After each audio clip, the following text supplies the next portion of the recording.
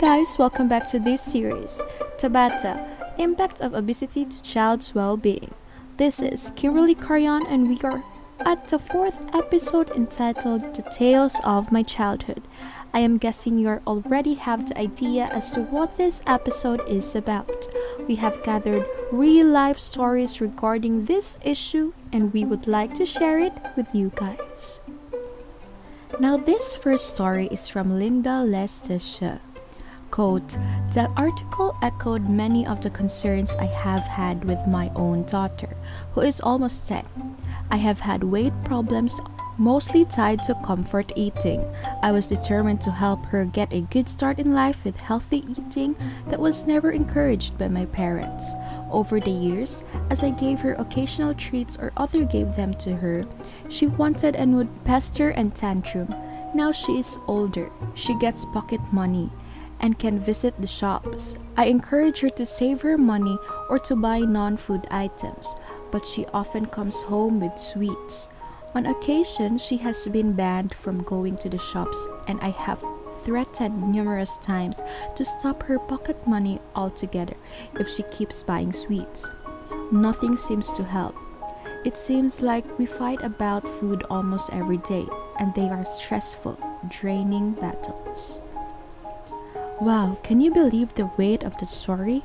Let us proceed to the one which is from Claire Nottingham. Quote, "This starts with clean your plate syndrome. I have seen mothers force last bits of baby food out of the jar down their baby so that not to waste it. My own mother put down huge portion sizes and made us carry on eating long after we were full.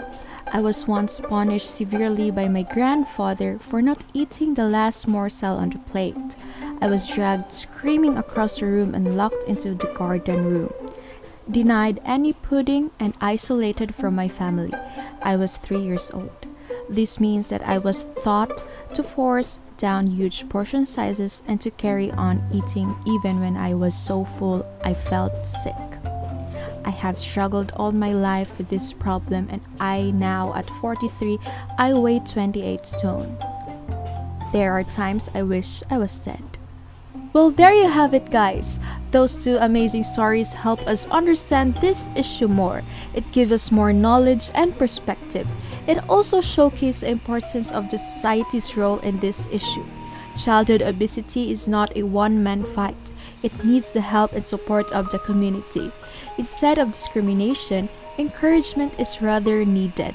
And that is it for the final episode of Health Tea series entitled Tabata, Impact of Obesity to a Child's Well-Being. We hope you were able to learn something from this mini-series. Thank you so much for your continuous support to this series. My dear listeners, we are thankful and we value your undying support for this podcast. Once again, this is Kimberly Carion and you're listening to Health Tea. Tune in for the next episode. Goodbye!